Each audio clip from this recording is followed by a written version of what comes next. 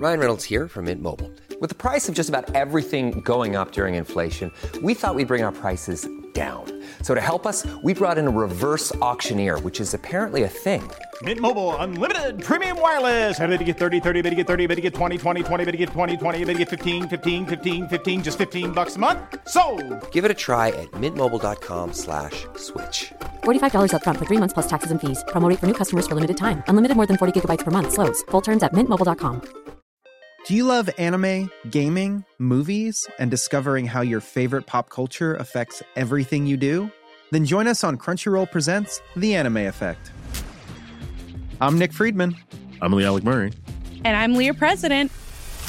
Every week you can listen in while we break down the latest pop culture news and dish on what new releases we can't get enough of. Whether you love movies, I'm going to tell you all about the hopeful 4K re-release of Tron Legacy that happens. I'm right there with you. Or music. The music in this show is absolutely incredible. Or anime. And under this mask is another mask. you can discover your new favorites right here on The Anime Effect. Listen every Friday wherever you get your podcasts and watch full video episodes on Crunchyroll or on the Crunchyroll YouTube channel. Hey, I'm Ryan Reynolds. At Mint Mobile, we like to do the opposite of what Big Wireless does. They charge you a lot, we charge you a little. So naturally, when they announced they'd be raising their prices due to inflation, we decided to deflate our prices due to not hating you. That's right. We're cutting the price of Mint Unlimited from $30 a month to just $15 a month. Give it a try at mintmobile.com/switch. $45 up front for 3 months plus taxes and fees. Promo rate for new customers for limited time. Unlimited more than 40 gigabytes per month. Slows full terms at mintmobile.com.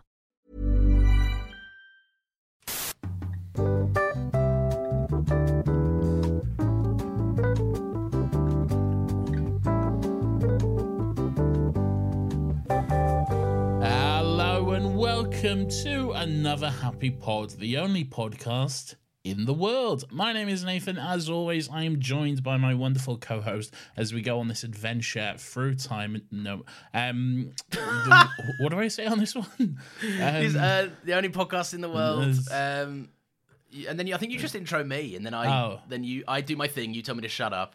I'm joined by you. I don't care as much about this one anymore. Now that still got legs is popping off. You're not supposed to say that in the first 30 seconds of this episode, Nathan. We put less effort in. We don't give a fuck. I just don't try as hard. Anyway, my name's Nathan. I'm joined by this gun here. His name's Lawrence. Hello. Is all that staying in? Yeah, I know. We've always said full transparency. Yeah, it's not that I don't. I care very much about it. I just like he's loose, you know. I'll like. Yeah, it's like there's far less likely to succeed this one. Yeah, there's fewer people listening to it. This is a little niche thing, so you know, I'll be a little bit loose on here. Speaking of being loose, Nathan, this is the show where each week we get together to discuss something in the realm of pop culture. It could be a movie, it could be a telly show, it could be a video game, but the main thing is that we do so without any of the toxic discourse or effort that we put into Still Got Legs. How are you today? Lots of toxic discourse lately, I feel like it's getting more and more toxic, so clearly this podcast is failing in its mission. Yeah, so. You mean we haven't been the one shining light in the discourse that we said we would always be? Exactly. We're what do you mean? What do you mean more discourse? I feel like everyone's just yelling about stuff these days. I think that's just part and parcel with how it's always been, maybe if not a bit louder. Have you been focusing on more things? Is your algorithm just showing you more negative Nellies? Well, I don't know. I just feel like it's a lot of that. Anyway, what are we here to do, Lawrence? We're here to talk about a movie that was suggested to us. It's true. Yeah, sometimes people suggest movies to us. You can do that by going onto our Twitter. If you go to the pinned tweet, there's a little link to a Google form where you can fill in and put in a suggestion. And this was suggested by Caleb from Florida in the United States of America. That's a wonderful place, home of the Gators and theme parks. That's what I know about Florida. Yeah, the only things I've ever heard about Florida is that the people that live there don't like living there. But I think that's by and large kind of the same with every. I mean, I hate living in England, So yeah, everyone hates living everywhere. Anyway, Caleb also provided a summary of why they believe we should cover it.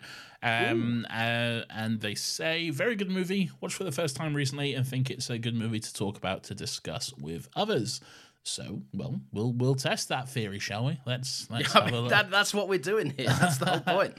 That is what we're doing. So thank you, Caleb, for that suggestion. Again, if you do want to suggest something to us, just hop on over to our Twitter at StillGotLegsPod. No, fuck, at Another Happy Pod. Jesus. Oh my god. At Another Happy Pod, and you'll be able to see the link in the pinned tweet. I will say, though, we are kind of I say we. I'm a planner, and we do have a schedule, and quite a lot of this year is already planned in advance. There are several blank spots, and we've also been very known to move shit. It's true, depending on what we want. Yeah. It's true. We can move stuff around, but still, it just might take us a little bit to get to it. Is all I'm saying.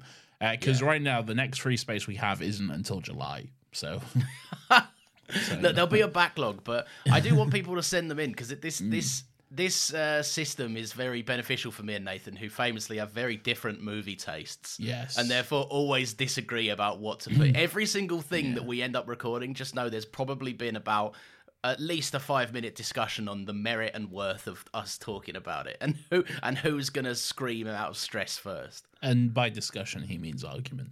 Yeah, that's always what I mean by discussion. Yeah. Anyway, let's have a discussion about The Thing from 1982. Was that code? Did you not like it? Are we going to fight? Let's have a discussion about The Thing from 1982. Lawrence, have you seen this movie? I'd seen this movie for the first time about 7-ish months ago. 7-ish months ago? Yes, and then again today. How about you? Had you seen this? No. This is a straight up, you were The Thing virgin. I was The Thing virgin, hadn't seen it, knew next to nothing about it, to be honest. I knew... Oh, really? Okay. I knew, kind of two things about it. I had, heard, the practical effects and makeup are very good. This is often hailed as, the gold standard of practical effects and stuff. So I knew that. And then I had a vague idea it was kind of about a monster, but I always thought it was a bear or something. So clearly quite wrong on that. Had you seen the very famous poster of the person in a coat with a big glowing face? Not a glowing face. I remember seeing, and I think this was a video game cover, because I think there's a video game of it. Okay. Maybe I'm wrong on that, but I remember seeing a poster, and it's a person in the snow, but with the hood up, and you see them from the back. So no face, just a hood, and you see them in the snow from the back, and they're crouched over in the snow or whatever. So there is a video game. I don't know anything about it other than, the ambiguity of this movie's ending. Yes. This has been hailed, and we'll get to it, but this has been hailed as one of all of cinema's all-timer endings. Apparently this ending is incredible according to most, right? Well, we'll see. And then I know that the video game that apparently came out years and years after is just all of that ambiguity, here's some solid answers, we're doing some things. Here's a big boss battle instead, basically. Yeah. Quick, shoot his glowing spot, quick. And it's his face. He's got a glowing face. Oh, great, yeah. Okay, perfect. Kurt Russell twat him with the fucking flamethrower. I kind of get that, though, because... going back to the video game thing, because it's a video game. If you have a video game and you end it with this ambiguity sort of thing, you're oh, all right, Yes, but I think there's an argument to be made that it didn't need to be a video game, even though the premise would hold up. Five Nights at Freddy's is exclusively walking around a dark place hunting big things that are trying to kill you. No, it's not. You don't walk around. You don't walk around? What do you do? No, you're staying in the security room and you look at cameras. Have you ever seen any Five Nights at Freddy's gameplay? No. Okay. No, I've seen bits. I've never sat down and watched someone properly play it. No. It's you're in a room. You got to check cameras. And that's all it is. Yeah, but it's quite good. It's quite scary though. How'd you kill the bears and shit? You don't kill them. You have to hide from them and stop them trying to kill you. Why would you keep going into work if this happened? You need money. But not worth this. Times are tough, I'm Lawrence. not getting a job at up in Burger a King. fucking castle, all right? Oh, don't turn this into your class war against me. You fucking Tory over there. Fuck, I'm not a Tory. I'm not. Fucking dirty Tory. I don't like them. All right, so you knew pretty much next to nothing. You thought it was a big bear. I thought it was a bear or something. I certainly didn't know it was fucking aliens. When this movie opened up and there was a spaceship, I was like, what the fuck is going on here? What is this? Incredible. I had no idea. I would have loved to experience this for the first time knowing as little as you knew. I tell you, there were I should have a Twitch channel or some kind of reaction channel because my face watching this movie would have been a fucking picture, mate. Yeah. There were several times where I was just that's nothing for the podcast listeners, but just a big face. Just a big face. A big old reaction. I will say, okay, first of all, right off the bat, I have never felt more betrayed than I have when it comes to a dog in a movie before. Okay, yes. Because this movie opens up and there's a dog running through the fucking Arctic desert, and then there's a helicopter chasing it and some guy trying to shoot it. And I'm like, what the fuck are you doing? Leave this poor dog alone. Leave this poor little pup alone. And then he comes to the base and he's like, oh, I'm Swedish, I'm gonna kill you all or whatever. And then and it's such a lovable dog at first, Nathan. It's just licking everyone. It's a beautiful little husky. He's trying to survive and make friends and everything. I'm like, oh, the poor little guy. He's so friendly. Big fucking alien monster, man. Big fucking. Oh my god, man! What a roller coaster! What a roller coaster of things that happen in this movie. Things in the thing. Did you like it overall? What are your general thoughts? What are your general thoughts on it? So I really like it. I think it's like a great horror movie in the sense that it really focuses on what I love about horrors the most, which is that sense of deep paranoia that builds and this stressful, tense scenario. I like that it doesn't ever cheap out. So what we've spoken about in horror movies, there's just these fucking pseudo jump scares that are purely there to get a rise from you because they need to raise your heart rate every 5 minutes or something. And this isn't like that. Every scary moment in this has a fairly decent chunk of time devoted to it. And I also think it does what any good close-knit horror does, is it makes you evaluate the humans just as much as the threat itself. Well, the humans kind of are the threat. Well, there's an argument to be made that they are, yeah. Yeah, because you don't... The whole thing about it is the paranoia and the fact that you don't know. Look, it's... Sorry, Caleb, for what might come. No, I just think... No, I'm just trying to be cute. It's a fucking banger, mate. This is so good. Yeah! This is so fucking good, man. I'm so glad I went into it so blind and really not knowing much at all, because the way this movie goes and the fucking journey it takes you on, it's great. And how hot is Kurt Russell, man? Kurt Russell in this movie is the epitome of an 80s movie star, right? He's got the hair, he's got the beard. He's got the icy beard. Yeah. Then he's walking around having standoffs with dynamite and flamethrowers and flares. Yeah. Incredible, man. He's very, very handsome. Very handsome. He's so hot. And even today, he's hot. There's something about him, man. He's got. How old is he now? He's 70 something, I think. But oh yeah, he looks good. There is something to be said about a man that's 70 that can retain that amount of hair. I know, he's got great hair. It's even ridiculous. To this day, it's so good. It's a nice... Mate, I am 27 as of the other day, and my hair has been on the out for at least 2.5 years, at minimum. He is not even a silver fox. He's a white fox by this point, but an Arctic fox, and he looks great. We got a taste of that in this little Arctic fox, little icicles in the beard. No one else looks as good, I don't think. I think Keith David comes close. A surprise a young Keith David. He hasn't... I don't think he'd quite built up that rich timbre to his voice at this point. No. Yeah. It's not quite the Ramirez. Ramirez! You know?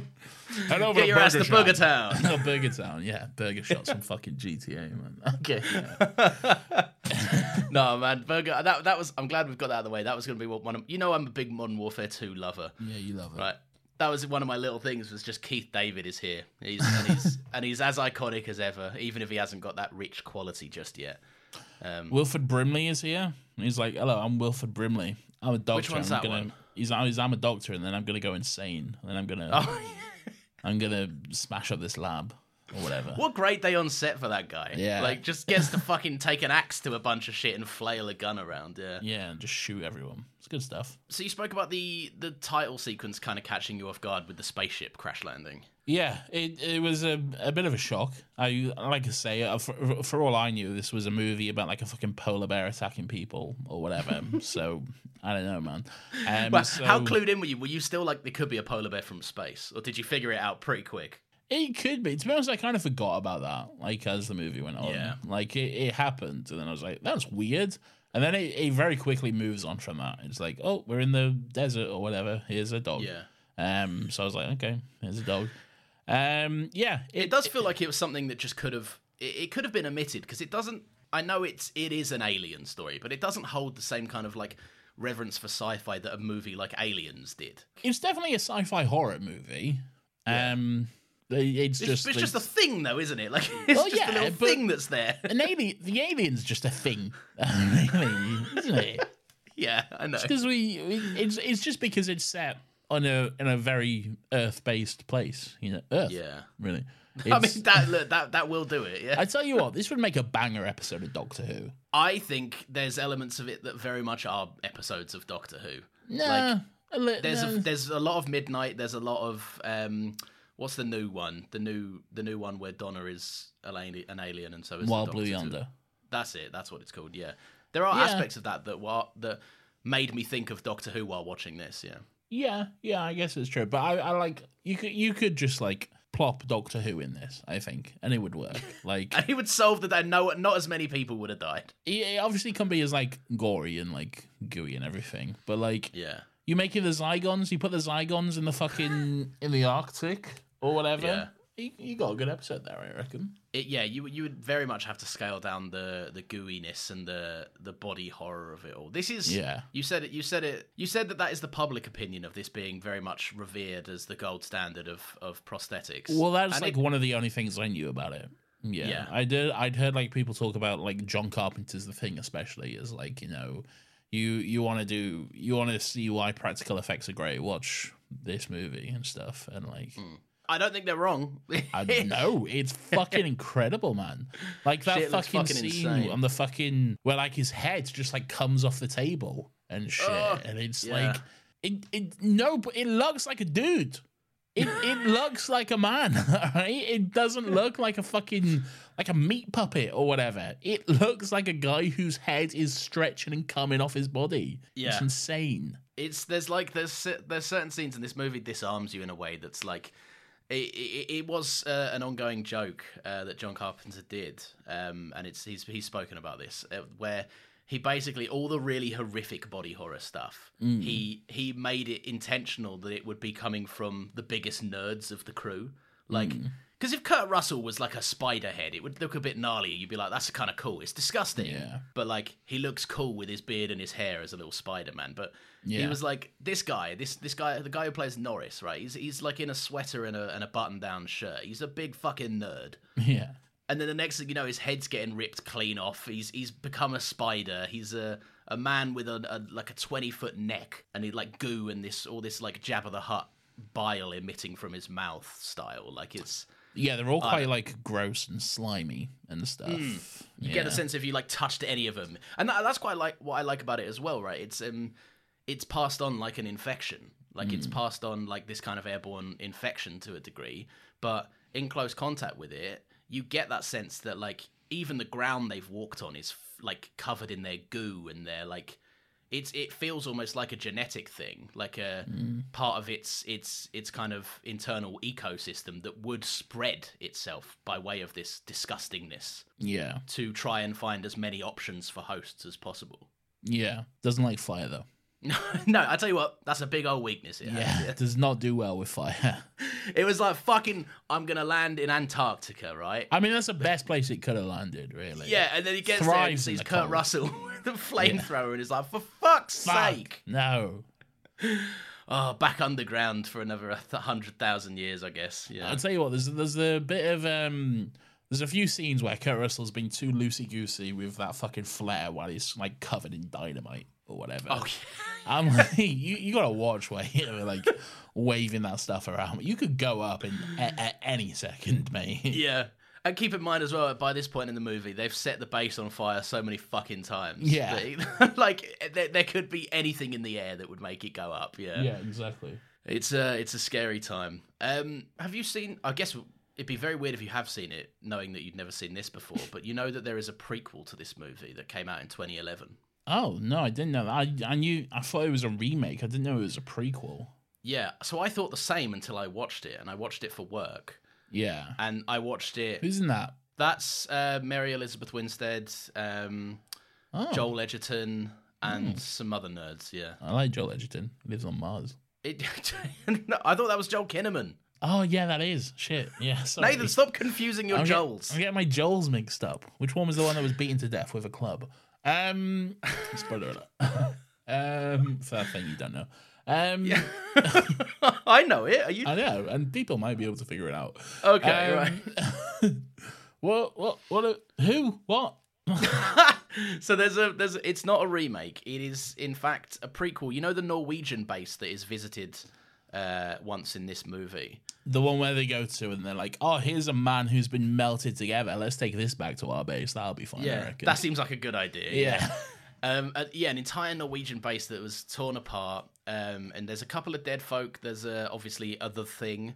And it's actually where the dog was running from at the start of this movie. But the dog is the thing. The dog is the thing, and he's escaping from the Norwegian base. So basically, they went, "What if this happened?" No, they basically for the concept of the remake, they went, "What if we made the thing again, but in the Norwegian base?" But so everyone still speaks English and American.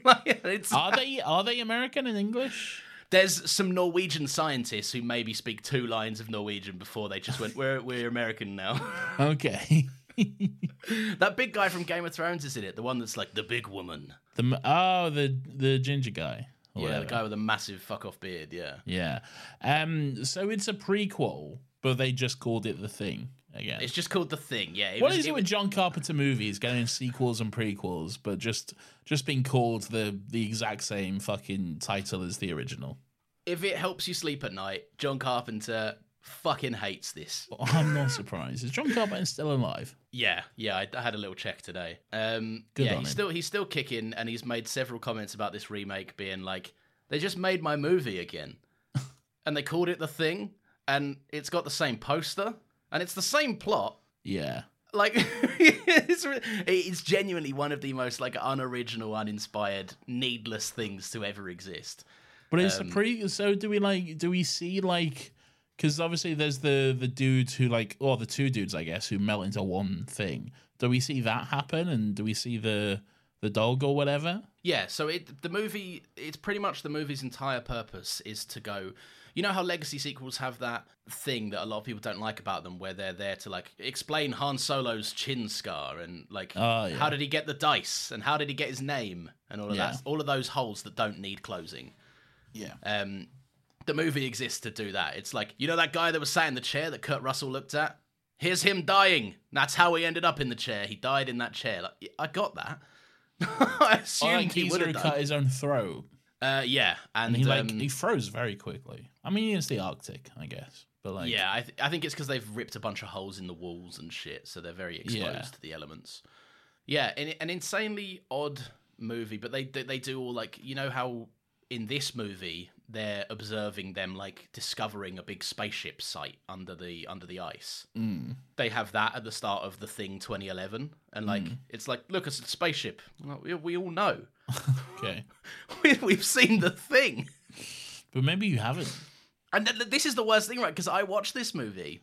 Yeah. And I was like, I watched this before watching The Thing 1982. Oh, what an idiot you are. I didn't like know that it was a bad movie. I was just like, oh, I'll watch I'm editing it, like I need to be thinking about it in very linear terms, right? I'm going to just watch this one and then the next one. That's the chronological order of it. So I put it on and I was like, that's a bad movie, but with really good concepts. And then I watched The Thing like a day later, and I was like, that's like if that movie I just watched was good. It was such a bizarre experience watching these two films. So you watched this movie knowing everything then, basically, knowing that it was a big alien boy and the dog was a monster or whatever. Yeah, I mean, I knew that before I'd even watched any of them. Like, I just knew that The Thing was about an alien that could take on a form. Okay. But I didn't really know anything about the characters. I knew that Kurt Russell was in it, because how could you not? Yeah. But, I didn't know much of the plot stuff. And that Did I know Kurt Russell was in it? I don't know if I did. Maybe I did. You must have seen that. There's that big popular gif of him chattering his teeth with a big frozen beard. I mean, yeah, but you see a popular gif, you don't always know what it's from. You know? I do. I've seen everything in pop culture. I mean, there's that very famous gif, rest in peace to Carl Weathers, but where him and Arnold do the big fucking muscle handshake thing. I didn't know until like earlier last year, I think, that was from Predator. Yeah. Don't know. I remember when I found that out too, and I was like, huh. Cool. This changes nothing about the GIF. Sometimes I'm just watching a movie and I'm like, oh, it's that famous GIF. I know that.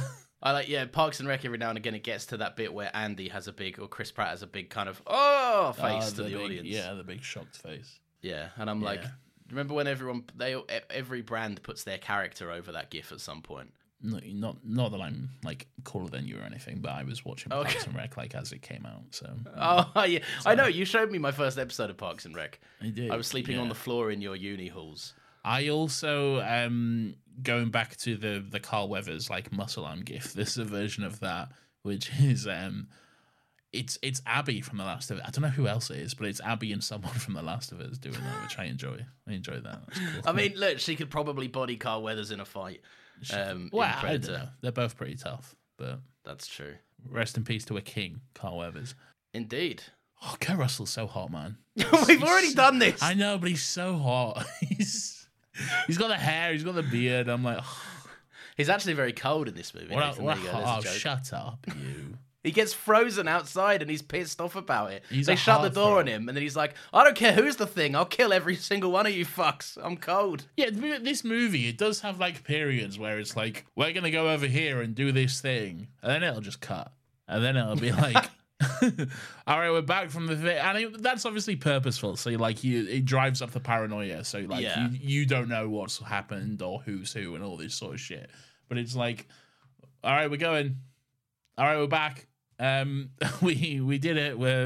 But now I'm an alien, maybe. Yeah, we did this, and we're increasingly suspicious of one more person. Yeah, whilst we did it. I was just gonna say, you wouldn't let anyone out of your sight, would you? No. Everyone sit in a circle. Yes, exactly. Everyone sit in a circle. Let's all grab shotguns and aim them at each other.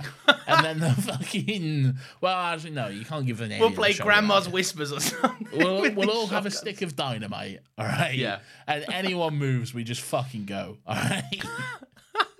I don't think that's very long term. No, it's not. It's not, but, you know. They do figure it out eventually in the sense that they...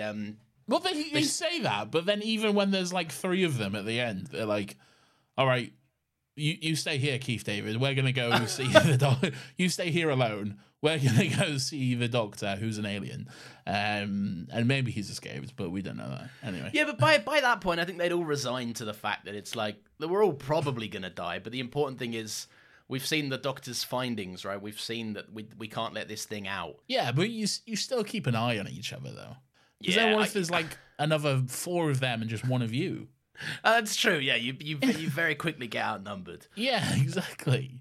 Yeah, a bunch of spidery head people running around trying to distract you. I do quite like that they do start to slowly apply more logic to the scenario. And it's the human's own idiocy that fucks them. Like, it's their inability to work together that gets so many of them killed. Yeah. Because they all just start being like, oh, well, I've got a gun.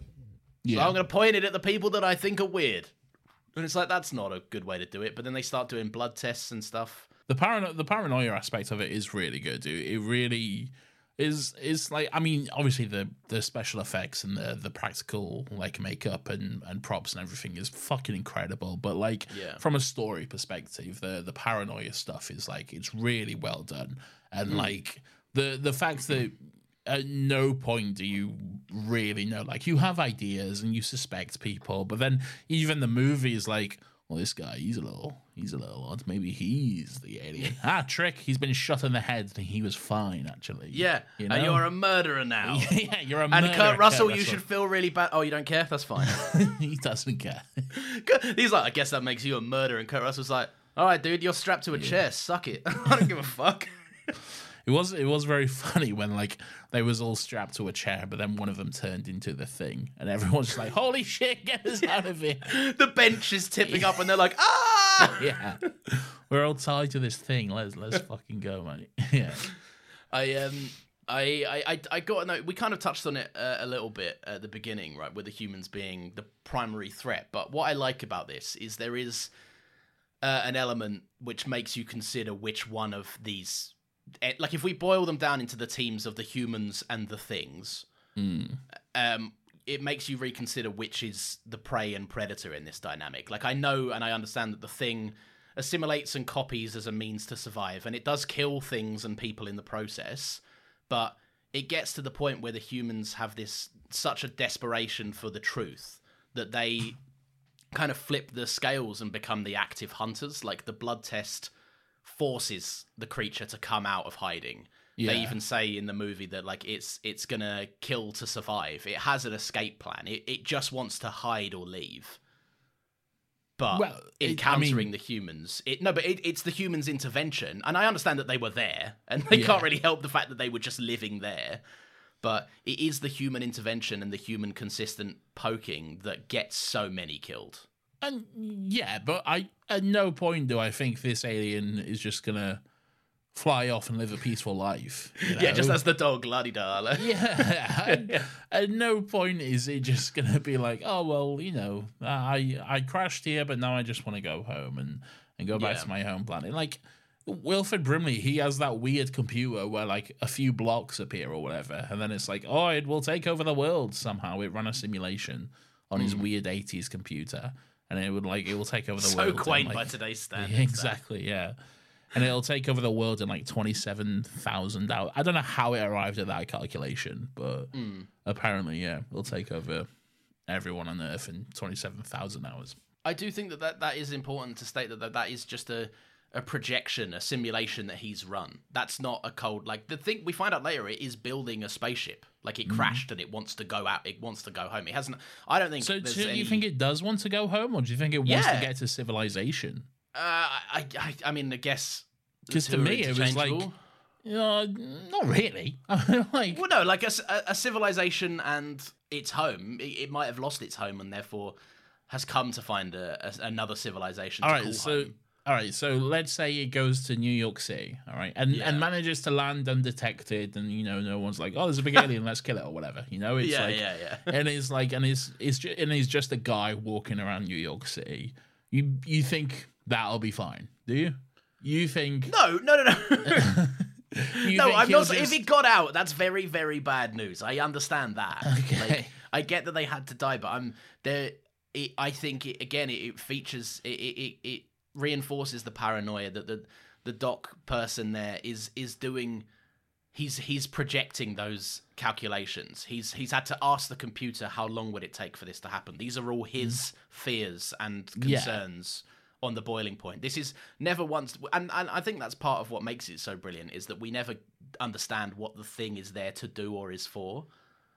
Like, but it's not like living peacefully though. That's the thing. Yeah, but it's a predator. It does kill to survive. This is what I'm saying. Like, it's not. This is why I don't think it just wants to go home and live peacefully. You know, like I think it's come with, maybe not come here with a purpose, because it probably crash landed or something.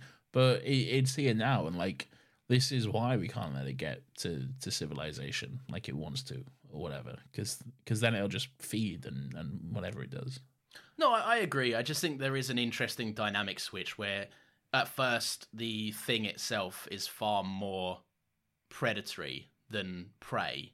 And then at one point in the movie, it switches where the humans become active hunters that pursue it.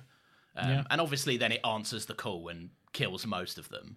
Yeah. But it is interesting that there is that switch where they go, no, fuck this, and start taking control back. Yeah, very, very interesting. Indeed. What else is cool about this? Do you like the chess scene where he calls the computer a cheating bitch and then blows it up? Yeah, I do. Surprisingly, it's for the movie. I might be wearing my fucking tinfoil hat, but this is like an analogy for the whole movie, right? Like it's because the computer pulls an illegal move. Like the computer, that's why he calls it a cheating bitch, right? It does. I don't fucking play chess, right? But the movie tells us that the move that the computer made to win the game was not a move that is in the rules of chess. Okay. So it basically cheated at the game and won, and then Kurt Russell went, no, I still win, and blew up the computer, which is basically the Thing arrives, the Thing manipulates and cheats by hiding in plain sight. Is that cheating, or is that just a thing it can do, though? It's a thing it can do, but it's still like I still think the chess scene is a reference to it, because he ends up burning, like he blows up the computer, he ends up burning the whole base down to still win. Irrespective of whether he dies or not, he loses the game of chess, he still wins overall. He stops the Thing. Or so we think. I just don't think that's cheating on the Thing's path, though, because, like... No, but from Kurt Russell's perspective... I don't know. Look, if I have superpowers, when I use them against you in a fight, for me, I'm like, that's not cheating. I've got superpowers. But you would feel pretty hard done by, wouldn't you? But where are these rules we've established, though? You know, where have we sat down and drawn up a guidebook and been like, all right, so the rules of engagement are you, big alien creature who can shapeshift and multiply, cannot shapeshift and multiply. Okay, I'm not talking about it to that level of nitpicking, Nathan, all right? I'm just saying it's an interesting idea that it possesses a power over him. He can't cheat the computer, but the computer can cheat him. So it will win by proxy unless he takes matters into his hands and burns the whole fucking thing down. Maybe. Do you know what I'm saying? Yeah, maybe. Does Keith David, is he an alien, and does he drink gasoline? I am so glad you asked, Nathan. Because when he took a drink of that thing, I'm like, and Kurt Russell's got that little smile and stuff, and he has a little sexy giggle. And he was making Molotov cocktails and stuff. He was.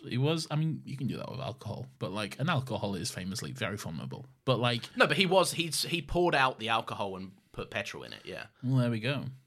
So I mean, how did you read the ending? Was that your take, or is that a question? That was my kind of idea, yeah. I thought we'd get a definitive answer, and I kind of like that we didn't.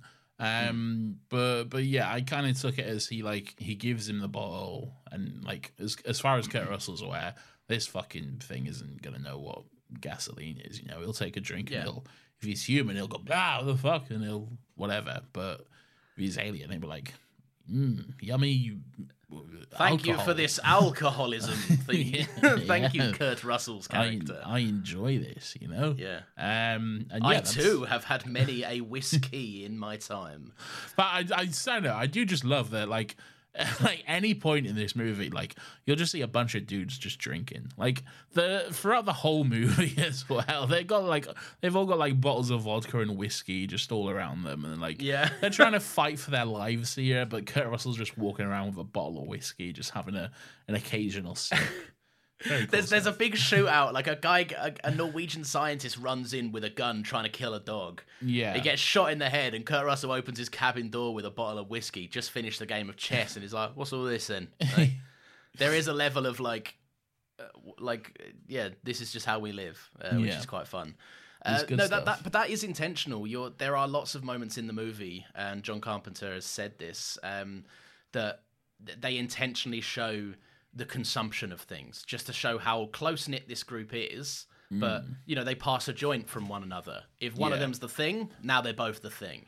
They pass a bottle of whiskey back and forth. Yeah, it's the dog licks the guy. You know when the dog runs up and licks the guy? Oh, yeah. It does that to be like, if I get shot, I need another Thing. I need someone else to be the Thing. It's that easy. Okay. Yeah. So it's...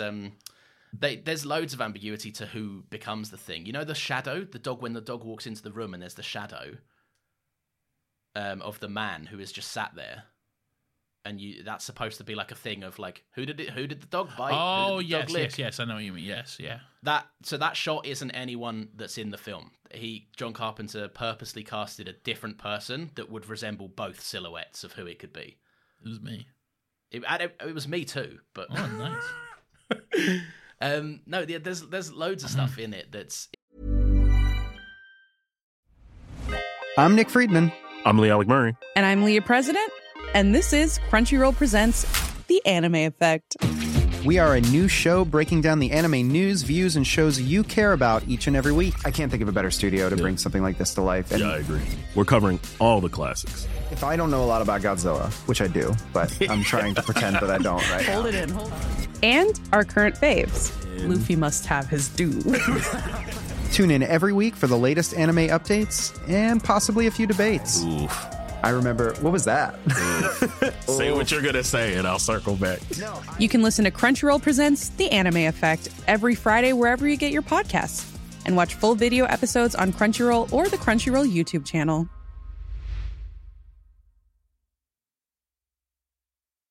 Ryan Reynolds here from Mint Mobile. With the price of just about everything going up during inflation, we thought we'd bring our prices down. So to help us, we brought in a reverse auctioneer, which is apparently a thing.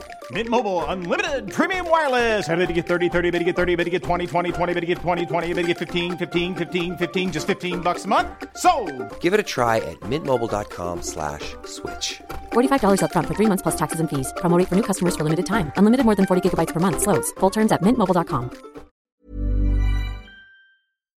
It's designed to be intentionally.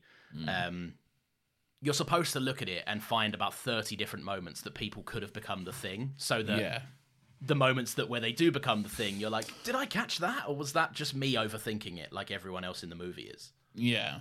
Yeah. Interesting. It's very clever. It's very. It is. clever. It is very clever. It's really well done. Yeah, I like it. So Keith David is the thing. I think he's he. In my opinion, he is the thing. But the prequel goes on to ruin that. But before we get there, because the prequel's like, we'll bring some new lore to the thing, and I'm like, thanks for completely totaling one of the only plausible theories of the ending of this movie. Was it like the aliens actually love drinking whiskey and gasoline? They actually do know the difference or whatever. Yeah, they go into the spaceship and they're like, hang on a minute, there's petrol and whiskey in the spaceship. The alien is a frequent enjoyer of both and would be able to clearly distinguish the difference. Yeah. So my personal take on the ending is that it's McCready's Kurt Russell's character is shown to be the one that he's obviously the smartest. He's got the most. I mean, like, I'm sure there's people scientifically smarter, but he understands, like, don't fuck with me, I'll blow us all up. He also understands, let's do the blood test. Let's, look. He's constantly figuring out things on the fly to give him an advantage. He's a good leader. He is a very good leader. And I like that he's warned earlier in the movie not to share fluids or meals. The guy says we should eat out of tins and we shouldn't share and cook meals together now. Yeah. He passes that information on to the crew, and at the end, he obviously offers Childs a drink. And I think that is very much a final test. And the test is very much when Childs drinks, he laughs, because although that he might have lost, he still figured it out. Like, although he realizes, the thing made it out, he's still beaten it. He knows definitively, I think. So you think it could go either way then? I think he could have been the thing, and I think also that it could have. I think there's a line where he says, even if one of us has any surprises for the other one, neither of us are in a fit state to do anything about it. So my read is that Keith David is the thing, but that they'll both probably, being so weak, just die there together. I mean, Kurt Russell's definitely not the thing. We saw him. Yeah, we stayed with him the whole time, pretty much. Yeah, we saw him fight other thing. Yeah. There are some theories. Do you want to hear some theories? I would love to hear some theories, because there's nothing more I love than some theories. Ending explained. Yeah. So Childs is so obviously the Thing rips clothing. That's a big thing throughout the movie. If you've been attacked by the Thing, you likely have some ripped clothing that you've smuggled somewhere or tried to hide. Yeah. Childs is in a different coat at the end. He wears a blue coat throughout the entire movie, but at the end he wears a beige coat. So people, for a long time, people were like, "He's the Thing" for that reason.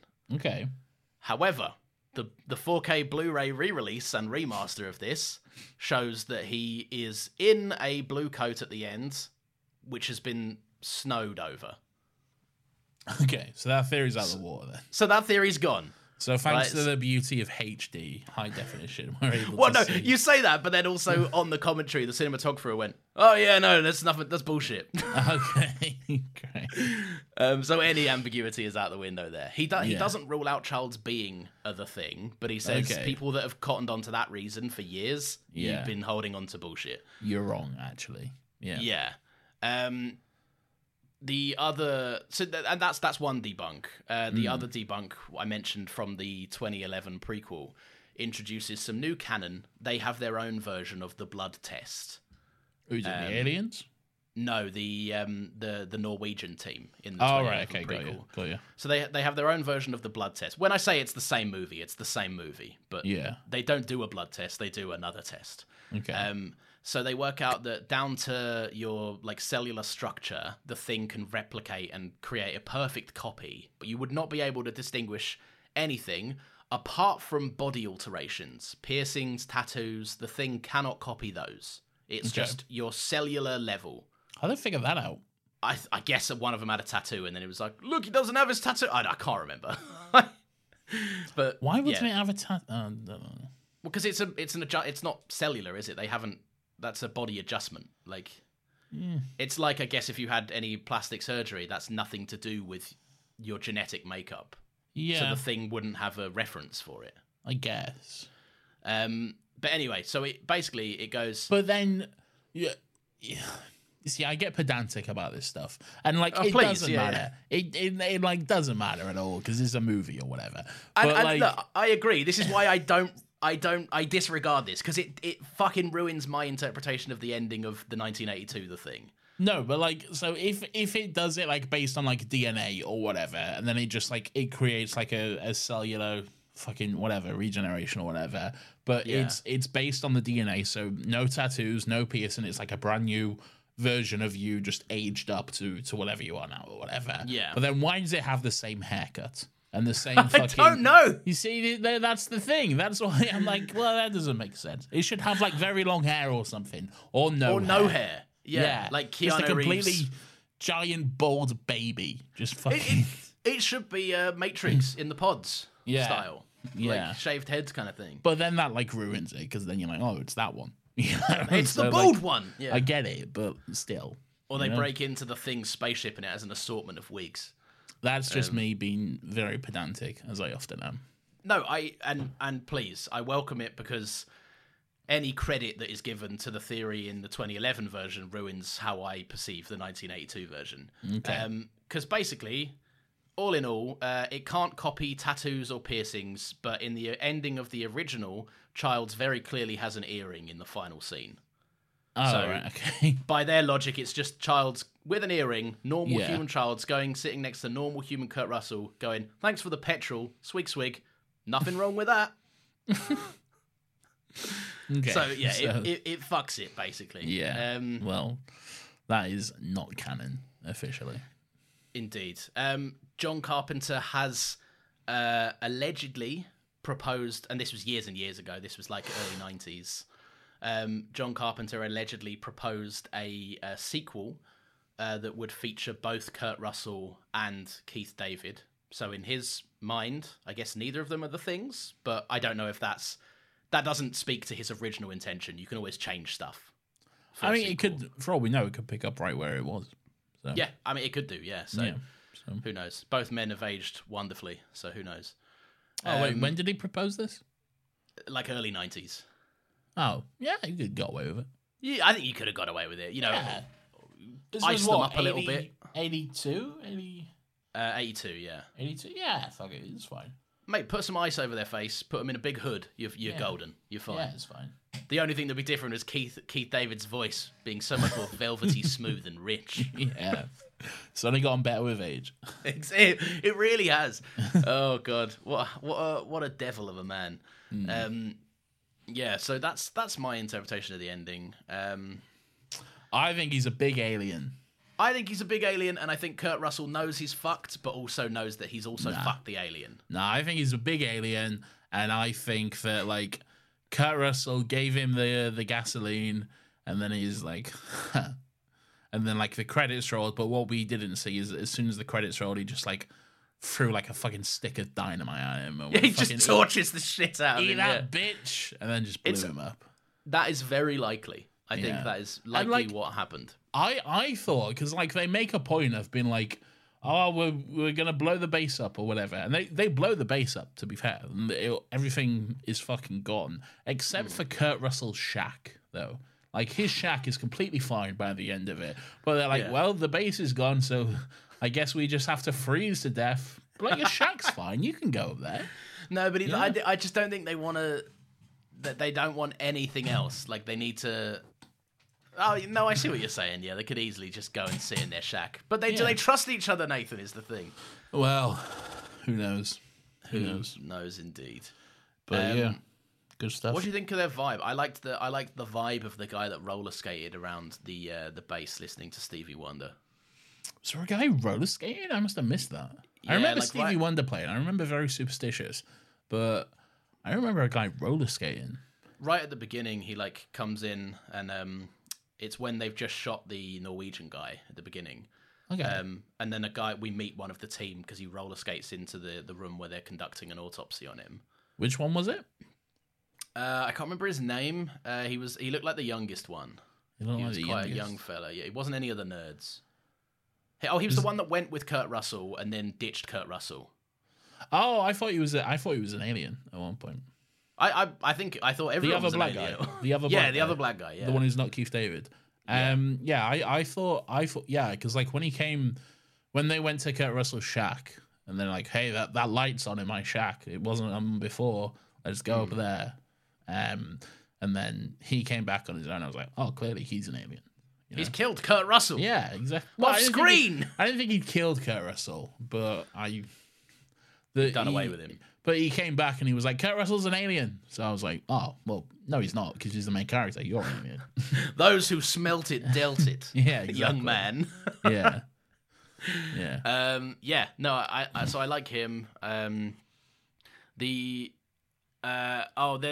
some fucking annoying bullshit about, Windows, the guy that's like, I can't get through to anyone on my radio. I'm pointless. He's the one who... Is he the one they find, like, where's Windows? And they're, like, just standing over his burnt corpse. Is that one? Yeah, I think it's that one, yeah. I know that he's the one with glasses, whether that's his corpse or not. Yeah, I think because they pull the glasses out of, like, the burning thing. Like, is that Windows? And then they pull out the glass and, like, that's Windows. So this checks out, yeah. Yeah. There's only that's one why it's nerd called here Windows, that would wear glasses. because he was wearing glasses. I think that might be the reason, yeah. Yeah, there you are, see? We've solved the thing. Surely more of them are wearing glasses. Yeah, they're all nerds. They're all old men. They're all scientist nerds, yeah. Yeah. Not a woman among them. No. That's why Mary Elizabeth Winstead was like, oh, there is a thing about that, I think. There's like a weird line where they're like, this woman's coming with us because it's the 80s. Even though it's made in 2011, they have to acknowledge that, like, this is no place for a woman doing science. The Arctic is no place for a woman. Yeah. I mean, it's no place for a man either. It's very famously a very inhospitable environment. You know? If this movie shows us anything, it's that like surviving is hard enough, but surviving with a big fucking thing running around, it's worse. I'd live in the Arctic, I reckon. Build me a house with good Wi-Fi and good heating, and I think I'd enjoy it there. I reckon. Yeah. That'd be my ideal environment. What, like I'm picturing like end of Breaking Bad Walter White style, like running. He lives in Alaska end of Breaking Bad, doesn't he? Alaska is a place I would love to live. You'd have to run down the town to get your local mail. It's quite famously very right-wing Alaska, I believe. Is it? Okay. Yeah, I believe so. I think it always votes Republican. But it's a very picturesque place, though. It's a very beautiful place. And and it seems to be nice and cold. Alaska, I think, is certain parts of it anyway. It's one of those places where like it's either always daylight or always dark. Oh, it's like dark for 6 months and then bright as shit for 6 months. Yeah. Yeah, exactly.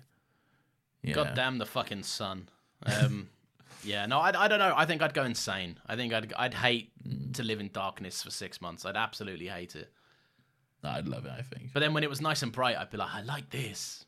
This is very pretty. See, that, for me, that would be the fucking insane one. If I'm, like, up at 3 a.m. and it's just pure fucking... It's bad enough in the summer when it's 10 p.m. and it's broad daylight. I'm like, I fucking hate this. I cannot stand this, mate. So if it was 3 a.m. and it was broad daylight, I'd be like, fuck me. Maybe why don't we'll get a little chalet out there. We'll book we'll create a business and I'll run it for 6 months of a year while you go into hibernation and then vice versa. What we'll do is we'll get them on opposite sides of the world. So like in the 6 months where it's like daylight, you live, and then I'll live in the 6 months where it's pitch black, and then we swap. So we're always in. We'll do it the holiday. All right, yeah, we'll do that. That's fine. Exactly. I mean, we would probably both go insane, just constantly living in either total brightness or total darkness. But it can't be good for the soul, can it? It can't be good. Not at all. I think right now we live in a nice state of balance. Let's keep it that way. Did you like the score, which is famously mostly one note? I couldn't tell you a single fucking. No, you don't like the opening, and then when he takes the swig of petrol at the end, and it goes dun dun dun dun. No, I couldn't tell you it. I didn't notice it really. Really? Oh, mate. Yeah, wasn't zoned in on that, unfortunately. It's so good. This is another one of my straw hat. This is another one of my tinfoil hat moments. But the score is very famously from this one note. Pretty much. I know that there's underneath backing, but its primary track is just that one note played over and over in sequence. And I think there's something to the effect of like the isolation in this movie, like how everyone is very much in it for one thing, and that's themselves. They don't trust anyone. It's very singular and very standoffish. And I think that's one note played over and over again kind of highlights that isolation, which is lovely. And I think it's deployed like 3 times in the movie. But every time it does, I'm like, it feels like a needle drop, which is insane to say about one note. That is pretty insane to say. No, but but it's effective, you know. Like the Batman score, people go on about that Giacchino Batman score, but that's just dun dun dun dun, dun for long stretches of it. It's. I think there is a really good, like there's a cause for its simplicity that's quite appreciated, I think. I think I was too distracted to notice it. That's fair, yeah. I was too distracted by like a man turning into a big like head spider or whatever, or like some dude with half his face ripped open and being like a big monster at the end or whatever. Like, look, there's a lot to look at. Yeah, there's a lot going on here, really. Yeah. Have you got any other notes? Any other little things? Anything to say? Anything else? God, Kurt Russell's hot. Kurt Russell's very hot, and let's call it a day there. Should we do some recommendations? I would love to do some recommendations, Lawrence, but what is that? Well, it's a good thing that you asked, Nathan. Recommendation, it's time for us... I always go and read this out wrong. Nathan, it's time we recommend some stuff. What we do at this point is we recommend something to each other and to you, the lovely listeners. It could be something that we've watched, read, listened to, experienced, just anything we've done this past week that we'd love to share with each other and to you. What'd you do this week? Off you pop. You always go first, you know. I don't like always going first. But I like going last. Oh, fine. All right. I was taken out for my birthday this week. It wasn't your birthday. It was. Well, not at time of recording this week, but last week when this comes out, it was my birthday. Tell everyone how old you are. I'm 27. I'm officially in my late 20s, much to Nathan's joy. Actually, I'll tell you what. If I can get there quick enough, I'm going to read Nathan's unhinged. First of all, I remember the amount of bullying you did to me when I turned 27, and you were like, you're so old, you're fucking ancient, mate. And like, you know, how the turntables. Listen, from Nathan on my birthday, imagine being 27 couldn't be me, with some skull faces indicating he was laughing at me. I said, I'm in my late 20s, but you were in your early 30s. I stay winning. And he says, I'm in my early 30s, you're in your late 20s. I'm early, I'm thriving, I'm having fun. You're late, depressed, dead. So really, I'm the younger and better one here. Checkmate, atheists. Stand by it. I should look, like I said, your logic is flawed, but I really, really appreciate it. It's not flawed at all. I think you're in your late 20s. I'm in my early 30s. Okay? In terms of the indisputable facts, Lawrence, I am 30, flirty, and thriving. Okay? You are 27, depressed, and divorced. Okay? No, that's not true. So stop doing this. Right, which one of us here is thriving? Okay. What you need to learn is that for the rest of time, unless you find a way to reverse it, you will always be older than me. I will fucking Interstellar style go to space, okay? And you come back, I'm like, Nathan, I'm on my deathbed, and you're like, let's carry on with the podcast, and now I'm still younger than you. Relativity is a thing, okay? So I will find a way to age slower than you, okay? Okay, all right. Aging slower than me doesn't tell me that you'd still be older. Oh, no. Yeah, if you aged slower than me, you'd still be older, because aging is the appearance of getting older, not how many years. Time is linear. You've lived a certain amount of years. Time is linear unless it's relative. Oh, shut up. Anyway, for my birthday, I was taken out to a lovely manor house lit by candlelight with a string quartet orchestra. Nathan. A manor house? A nice little manor house. Sounds like Tory activities. No, it was fun. It was good. They performed some of Hans Zimmer's greatest hits. Hans Zimmer? Hans Zimmer, the German composer. Okay. Did they do... that was the closing number. That was the big finish. It was. Did they do... hold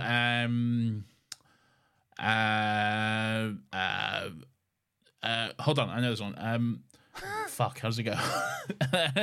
I can tell you the list. Yeah, time, Inception, yeah. Okay. Yeah. What's the Interstellar one? The Cornfield Chase one. Yeah, I know the name of it, but like, how does it go? Oh, I can't remember off the top of my head. You know. Yeah, the big one from Interstellar. Yeah, they did that one. They did some of The Lion King, which was good. Oh, I Just Can't Wait to Be King. That's Elton John, isn't it? No, but Hans Zimmer did the music. Elton John. Can you feel the love tonight? No, I think Elton John did some of the soundtrack, but...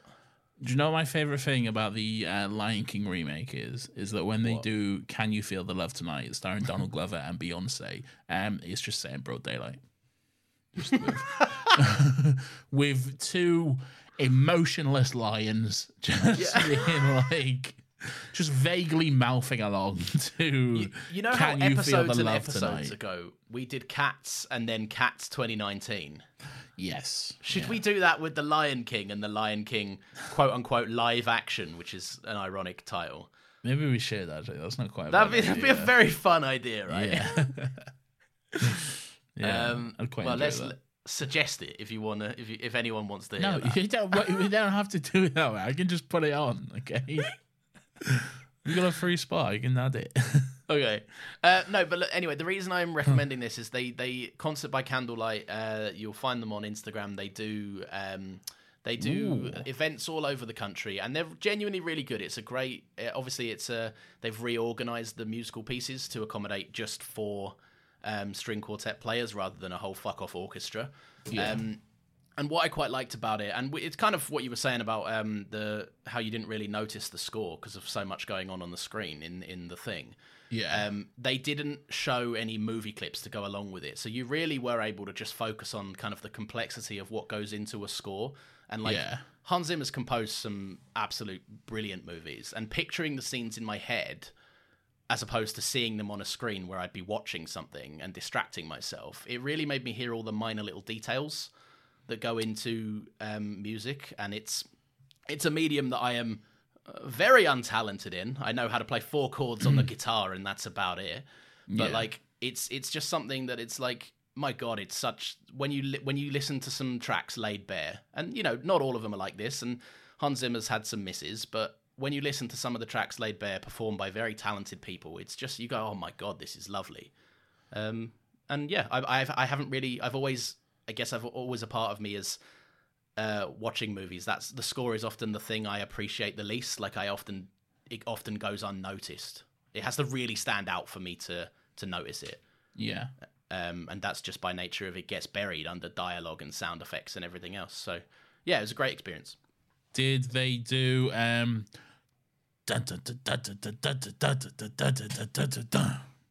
that one? Yes.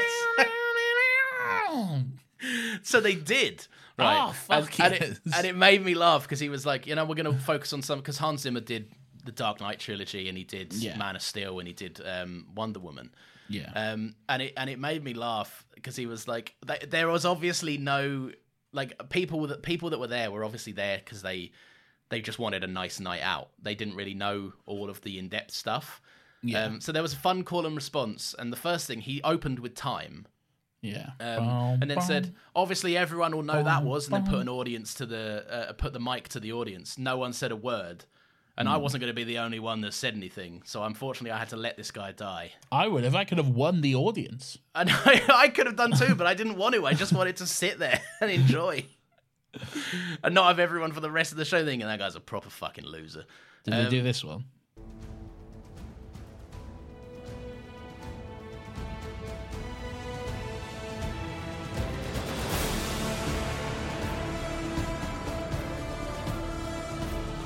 Where's this from again?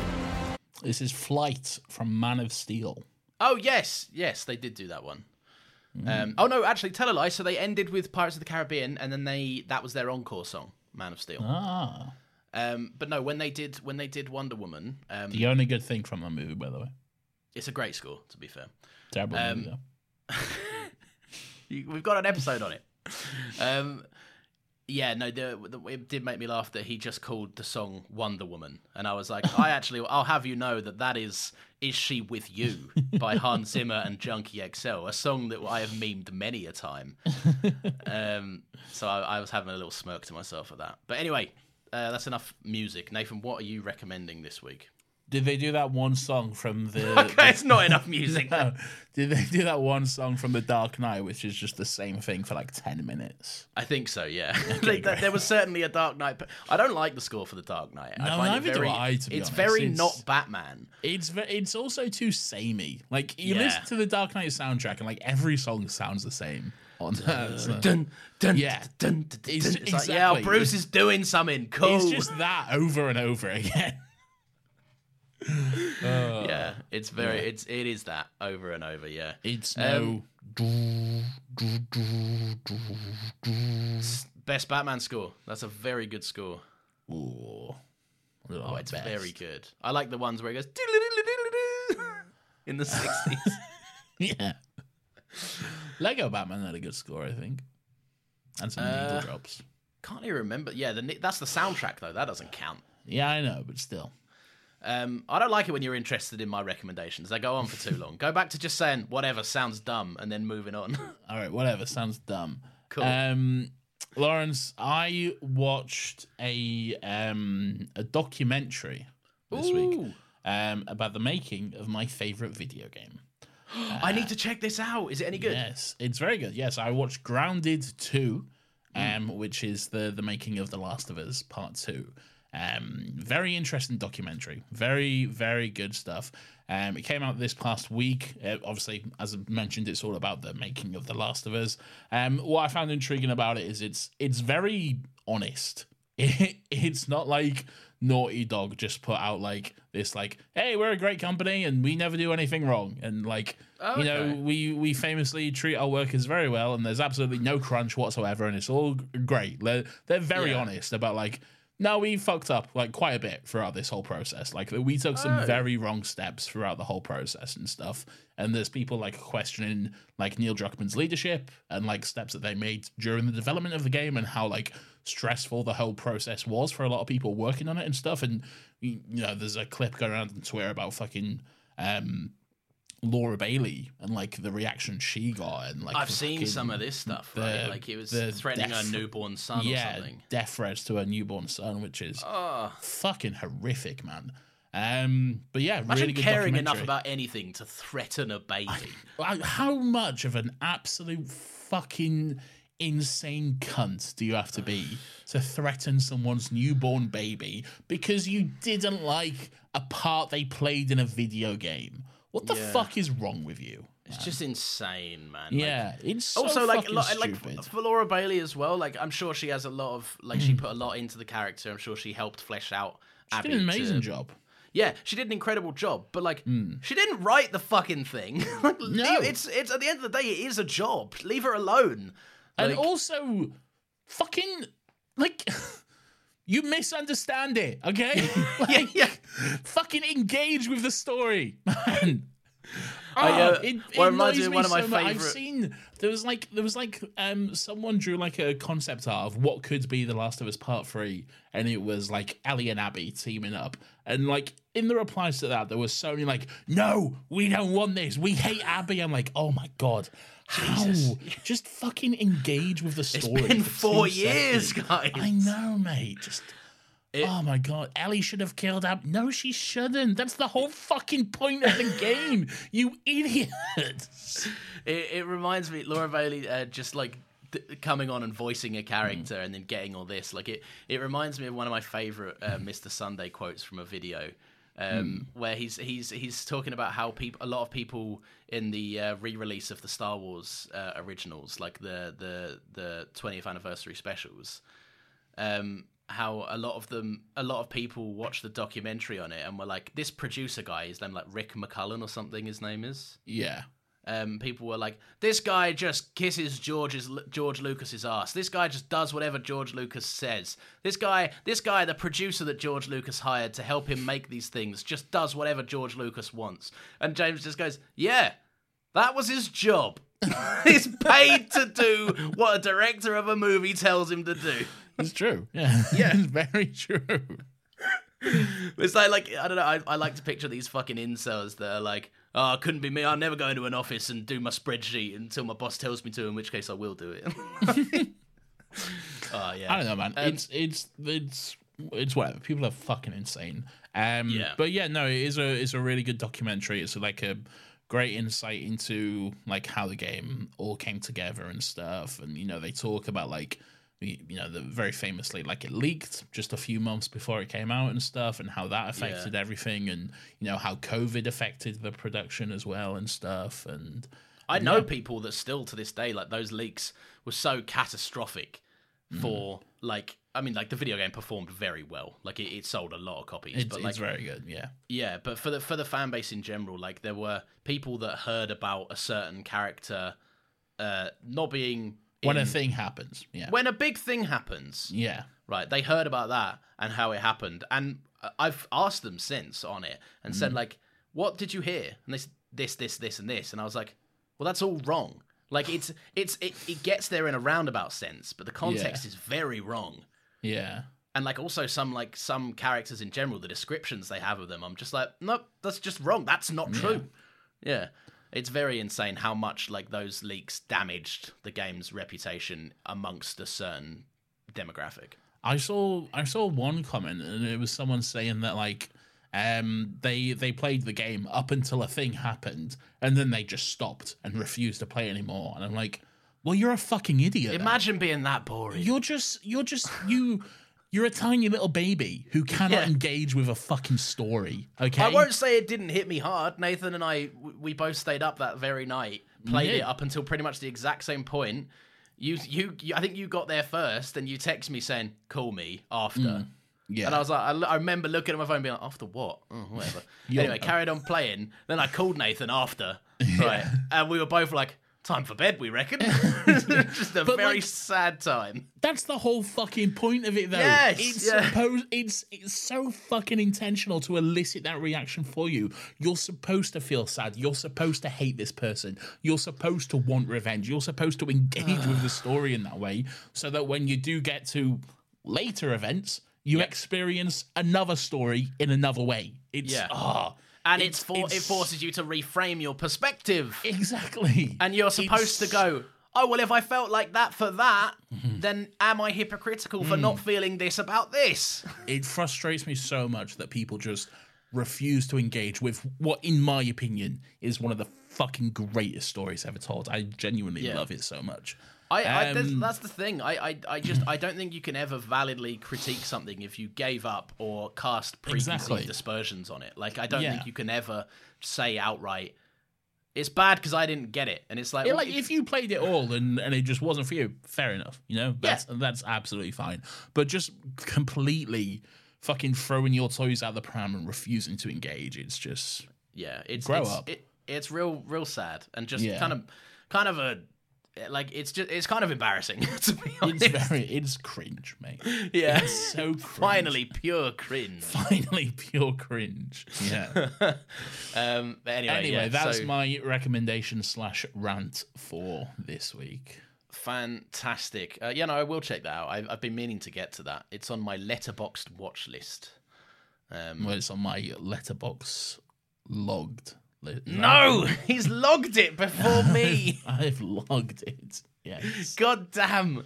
All right. Thank you very, very much for listening. Watch it on the actual game as well. Watch it on The Last of Us because, like, no YouTube ads. So, there you go. I mean, I don't get them anyway, but I don't want to flex on you guys. Do you have premium?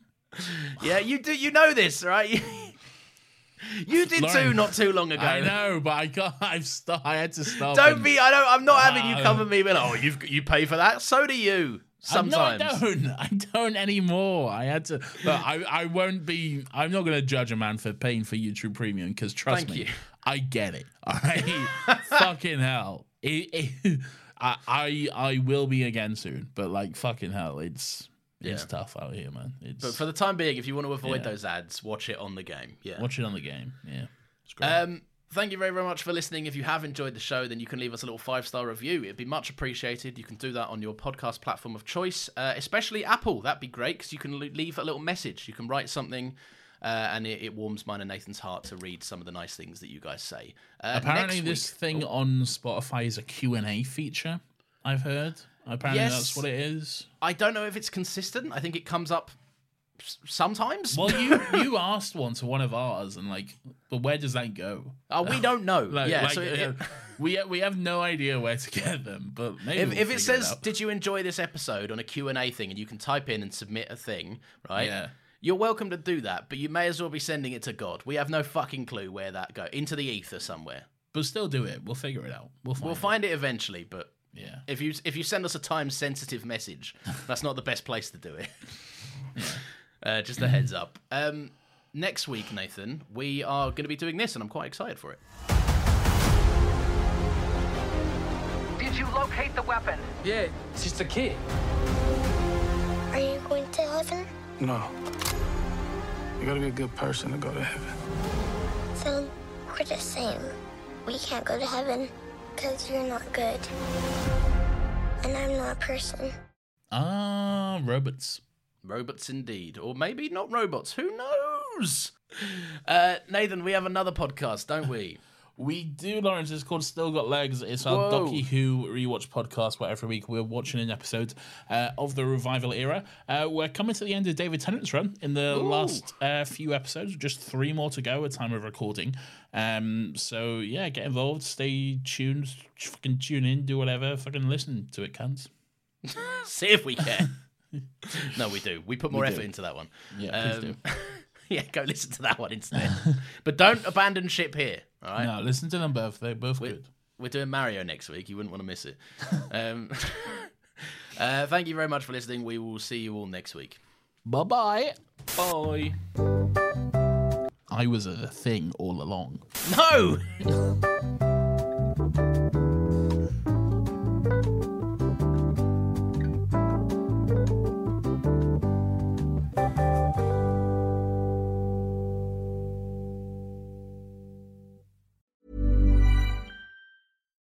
Do you love anime, gaming, movies, and discovering how your favorite pop culture affects everything you do? Then join us on Crunchyroll Presents The Anime Effect. I'm Nick Friedman. I'm Lee Alec Murray. And I'm Leah President. Every week you can listen in while we break down the latest pop culture news and dish on what new releases we can't get enough of.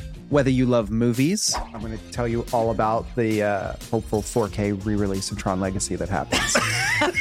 I'm right there with you. Or music. The music in this show is absolutely incredible. Or anime. And under this mask is another mask. You can discover your new favorites right here on The Anime Effect. Listen every Friday wherever you get your podcasts and watch full video episodes on Crunchyroll or on the Crunchyroll YouTube channel.